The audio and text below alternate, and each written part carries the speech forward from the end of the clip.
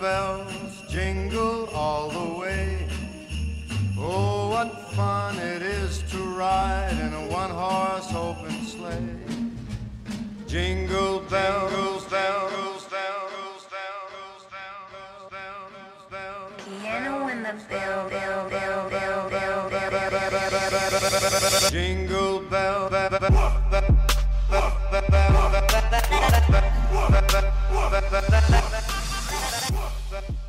Welcome to another fantastic, exhilarating, awesome, captivating episode of P2P Radio. I'm your host, Rick Ryder, sticking with you for the next 30 to 40 minutes, giving you all of the latest events that have happened over the last week and updating you about our crazy political government. Thank you for tuning in again, whether you're on Mixer.com, SoundCloud.com, or of course on our Facebook feed. Again, thank you all for tuning in and giving us a little bit of your time during this holiday season, knowing that it is rushing.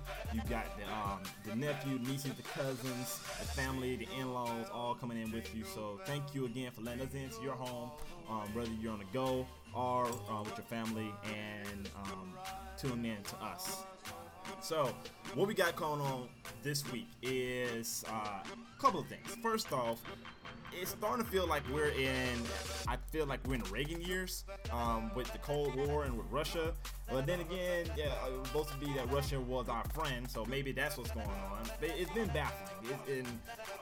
The new president-elect is a very interesting character, so we're going to be talking about that, and as well as getting a visit from our very first president, Mr. George Washington, and he actually gave a fantastic farewell address, and he actually said some things that's exactly going on right now as pertaining to our political parties, and we're going to be covering all of that and more coming up on P2P Radio. So let's first get started with Russia. So we was talking about Russia last week and talking about how we have a president-elect that seems to be changing the relationship between the United States and Russia, and how he seems to be very intrigued about what Russian relations seem to be.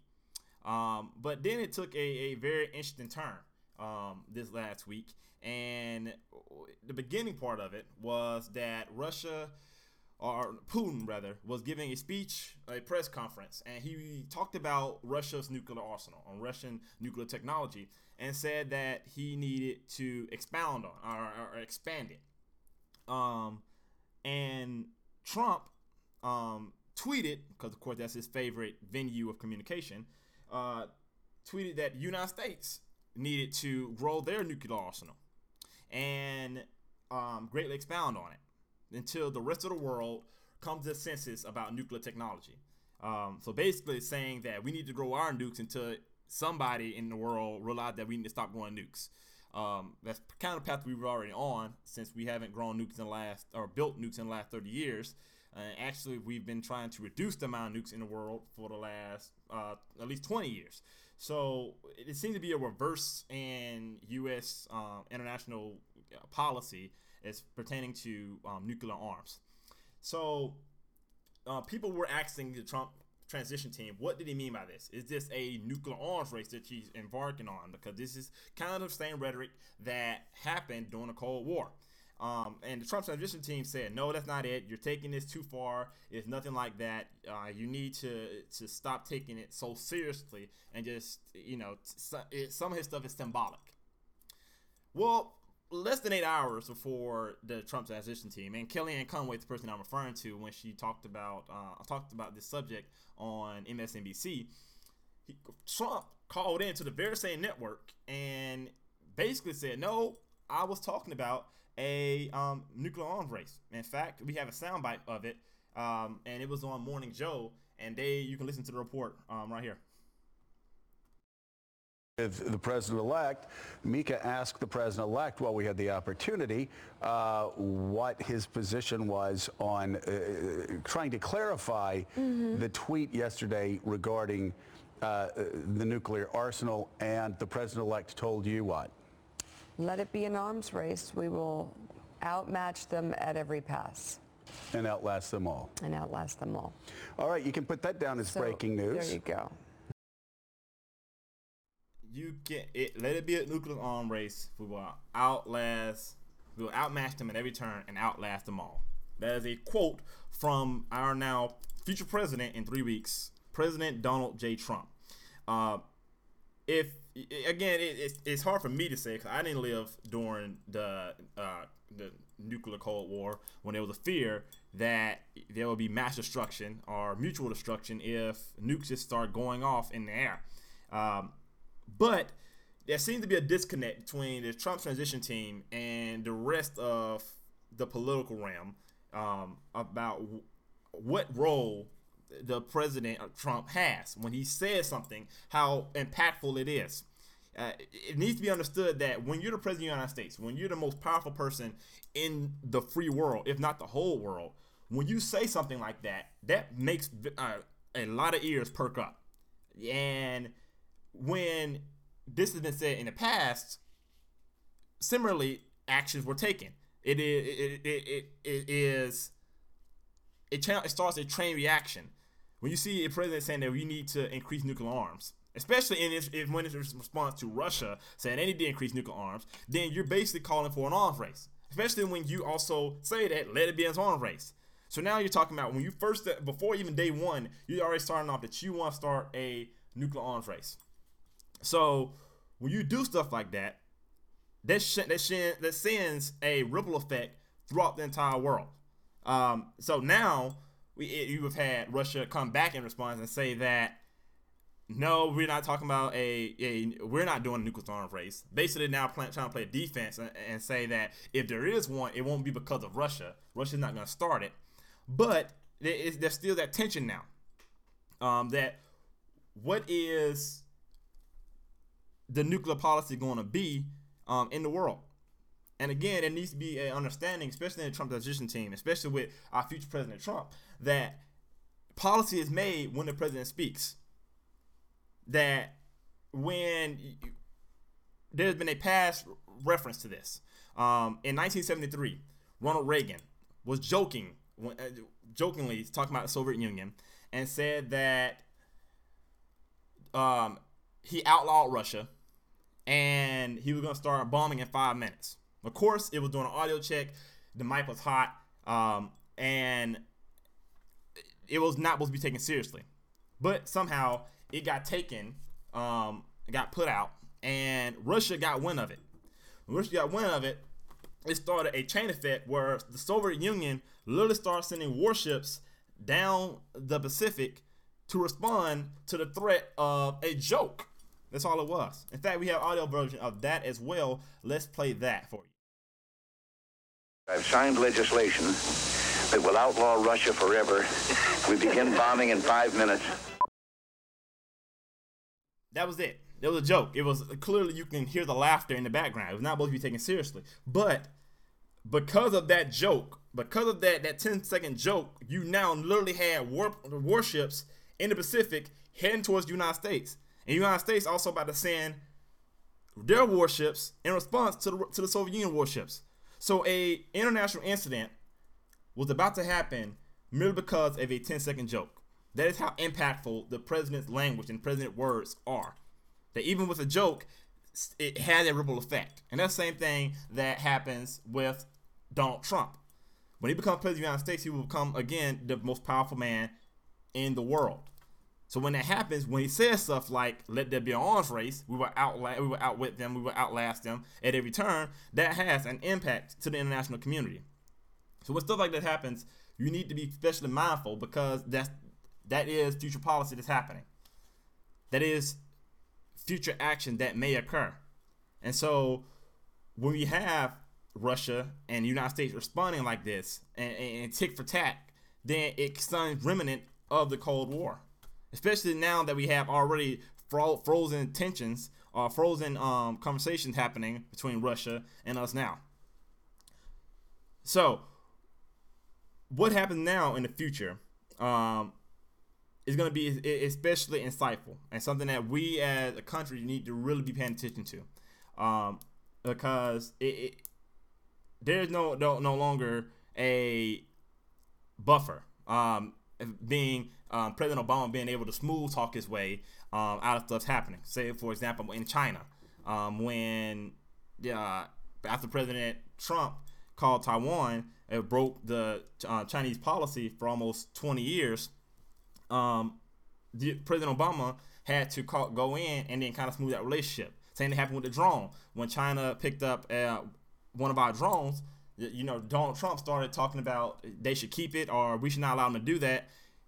But then the next day, China gave the drone back because President Obama and Secretary Kerry just called China and talked and did diplomatic action. That's what usually happens. But when diplomatic policy is given out on Twitter, when you hear directly from the president, then there's no making that up. There's no buffer in between the two. So that's the kind of stuff that needs to be highlighted and hopefully will be fixed when President Trump gets into office, because again, his words have a whole lot of impactful action. And it's also interesting to note that in last respect to Russia, that also Donald Trump, and again, it's kind of tricky to understand between, are we friends with them? Are we mutuals? Are we frenemies? What are we with Russia? Especially in the aspect of Donald Trump, because last week he was talking favorably of Putin, defending Russia when it came down to the CIA and these intelligence agencies, saying that Russia interfered. But then when Russia said they were going to try to outstrengthen us rather, as far as nuclear technology, then he seemed to be willing to go tick for tat for them on that. But then in the midst of that, he also released this letter that came from Putin saying that he's looking forward to establishing a new relationship with the United States. So it's interesting to see all of the back and forth rhetoric that's going on. It's also interesting to note that Donald Trump quoted Putin in one of his Facebook posts when Putin was talking about how the Democrats were being whiny and they needed to accept that they lost. They needed to learn how to lose with dignity.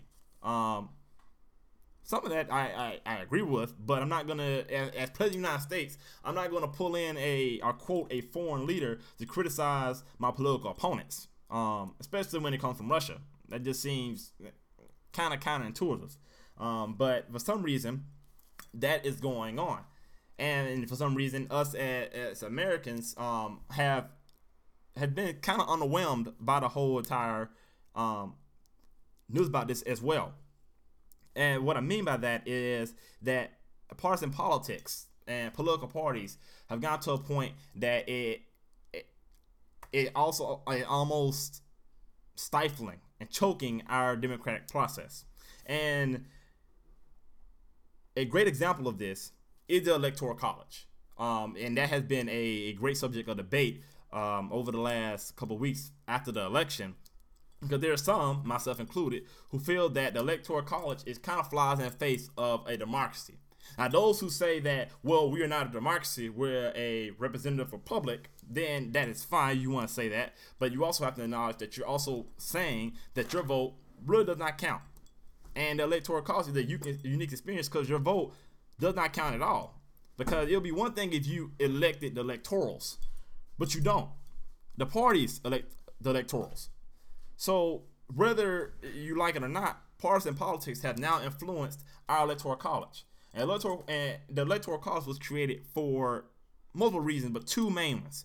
It was one, to give power to the smaller states that did not have quite dense populations as some others, so that they can give a somewhat say into the electoral process.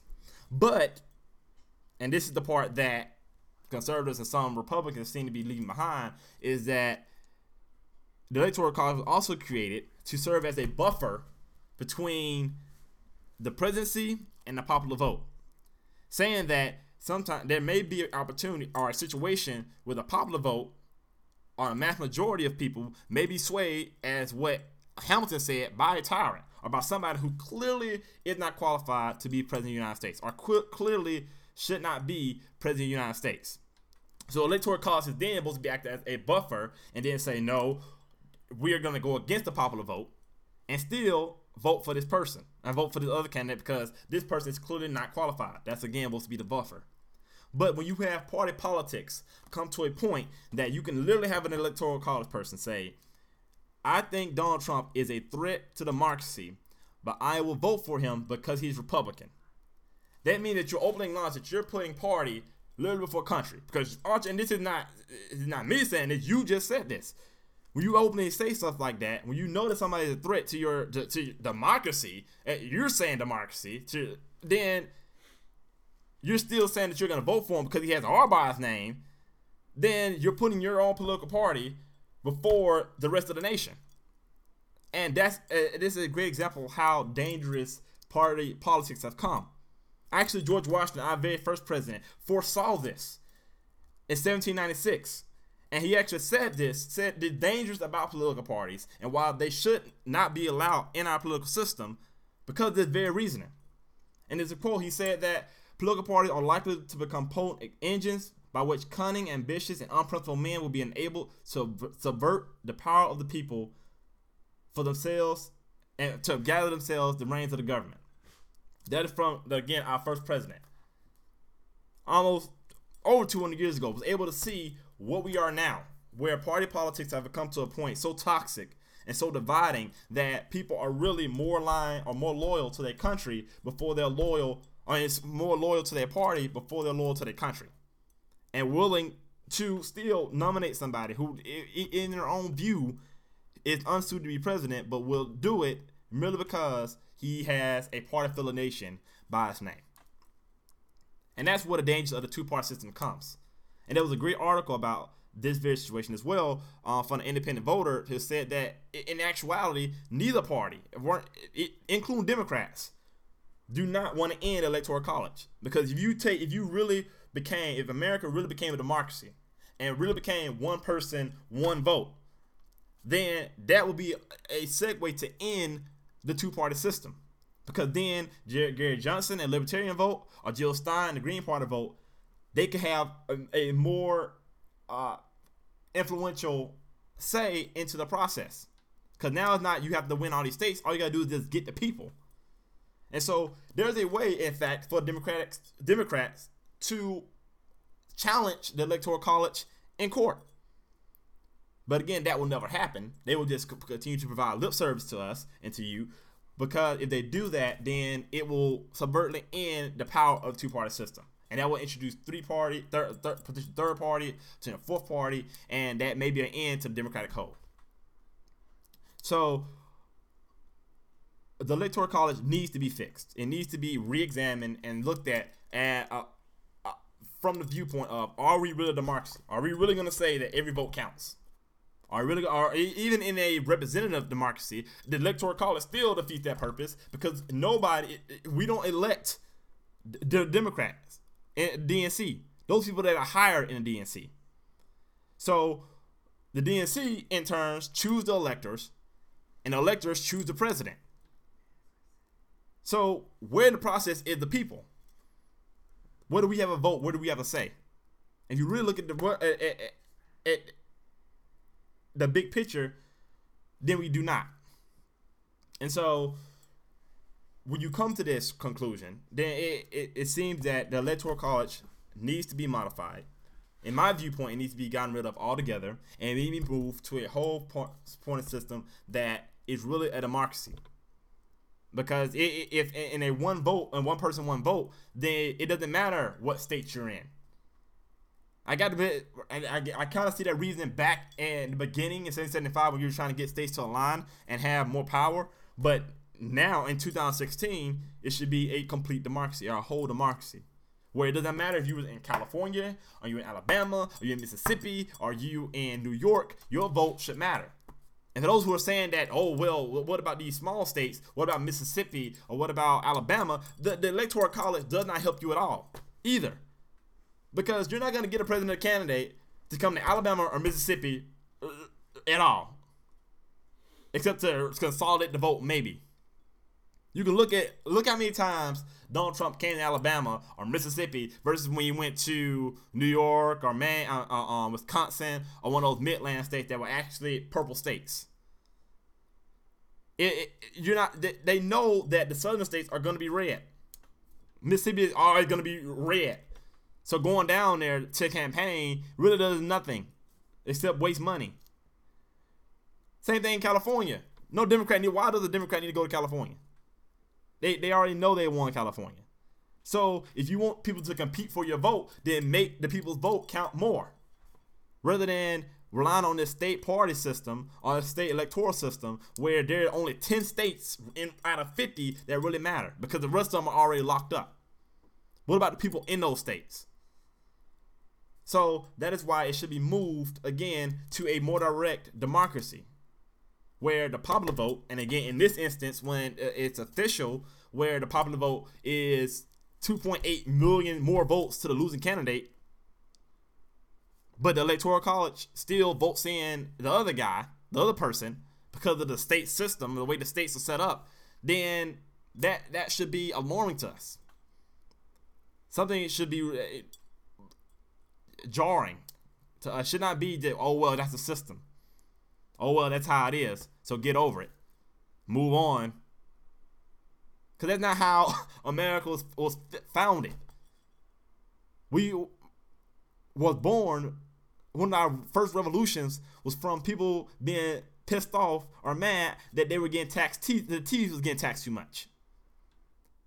And from then, every significant social change has become because somebody didn't get over it.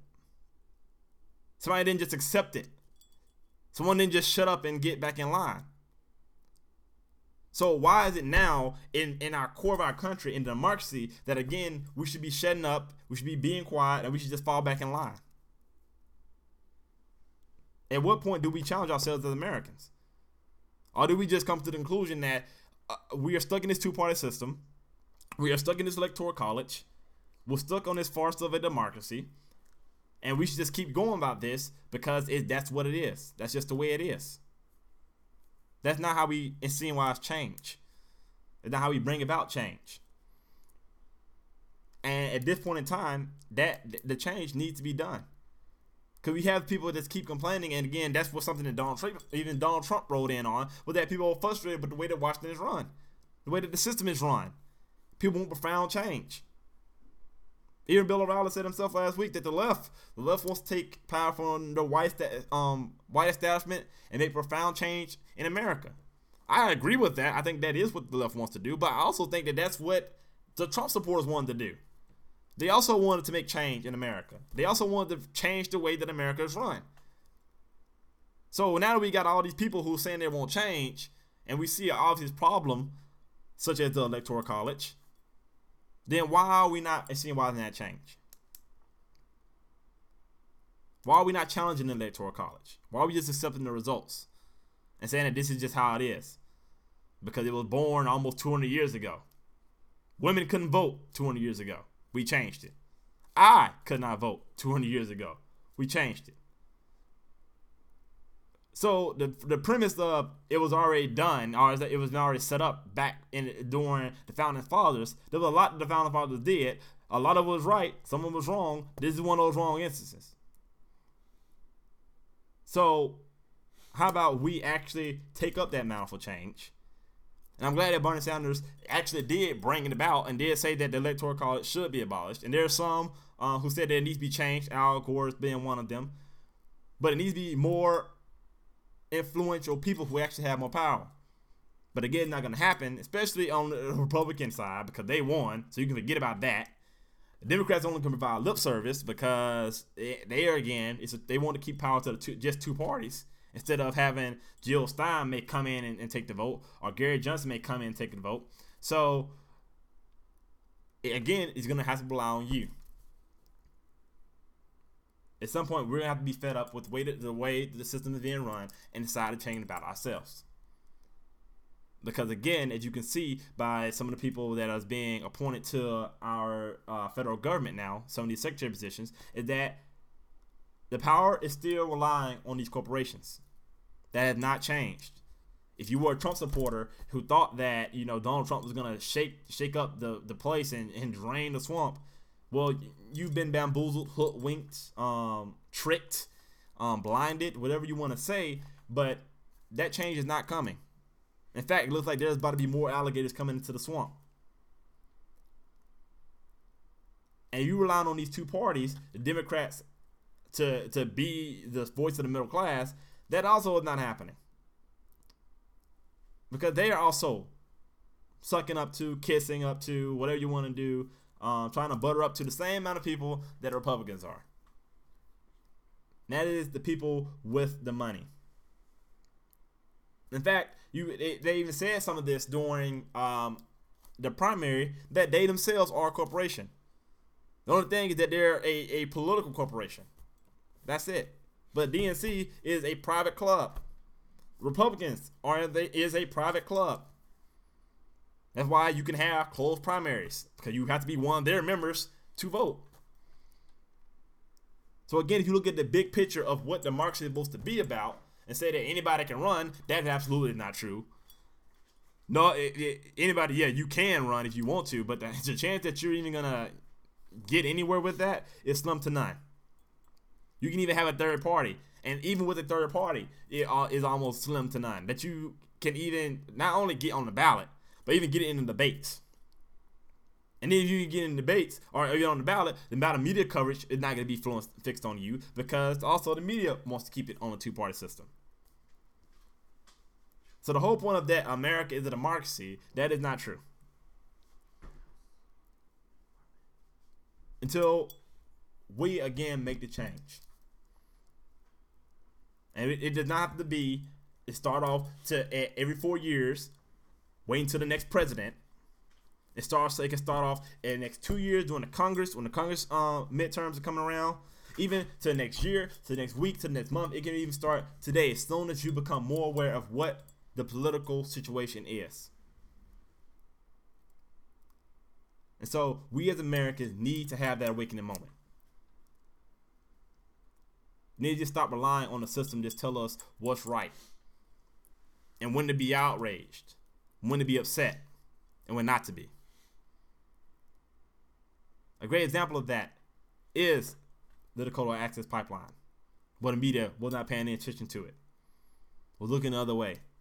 Because again, corporations. But up until social media, it started blowing up social media, that the media even started turning a eye into it. Then it was like a 30-second video report, and then just went back doing their own thing. So it's up on you to get your own information. It's up on you to make your own decisions. Up on you to make your own change. Instead of, again, we covered this last week, relying on other people to make the change for you. And that is what we need to come to a conclusion as a nation. So, again, thank you for tuning in to P2P Radio. Thank you for checking out our broadcast. Thank you for staying with us across this holiday. Merry Christmas Eve. And hopefully we take this time to expound and think about some of the good things. I know 2016 has not been one of the best years, but there's still been some good in it. And it's always looking forward to the future in 2017 for something brand new. And it's going to be an exciting time for us as a country. It's be a time for us that we need to come together, need to draw in closer together, because the political vibe between us is one that is toxic. And so what we need to do, and hopefully what I'm going to do this holiday season, cherish what's important, think what's important to me, be thankful what has been bestowed onto me, the opportunities, and remain thankful for the past, remain thankful what is the present, and remain thankful for what will be the future. Thank you for tuning in to P2P Radio. Make sure you check us out on powertothepeople.com. That's powertothepple.com. We're going to have more podcasts coming up. If you missed the broadcast, be sure to check us out on Mixer.com, our show reels. You can check out all our past shows, as well as SoundCloud.com. Check out our podcast. We will soon be updated to iTunes, hopefully. And also you can check out our feed if you're on Facebook, YouTube.com as well, and get all our past podcasts and all future ones. Again, thank you for checking us out. This has been your host, Rick Ryder. Hopefully you enjoyed the show. Feel free to hit us up on Facebook or on our website and leave some comments. Hope you enjoy your holiday season. Merry Christmas and a Happy New Year. Thank you for tuning in.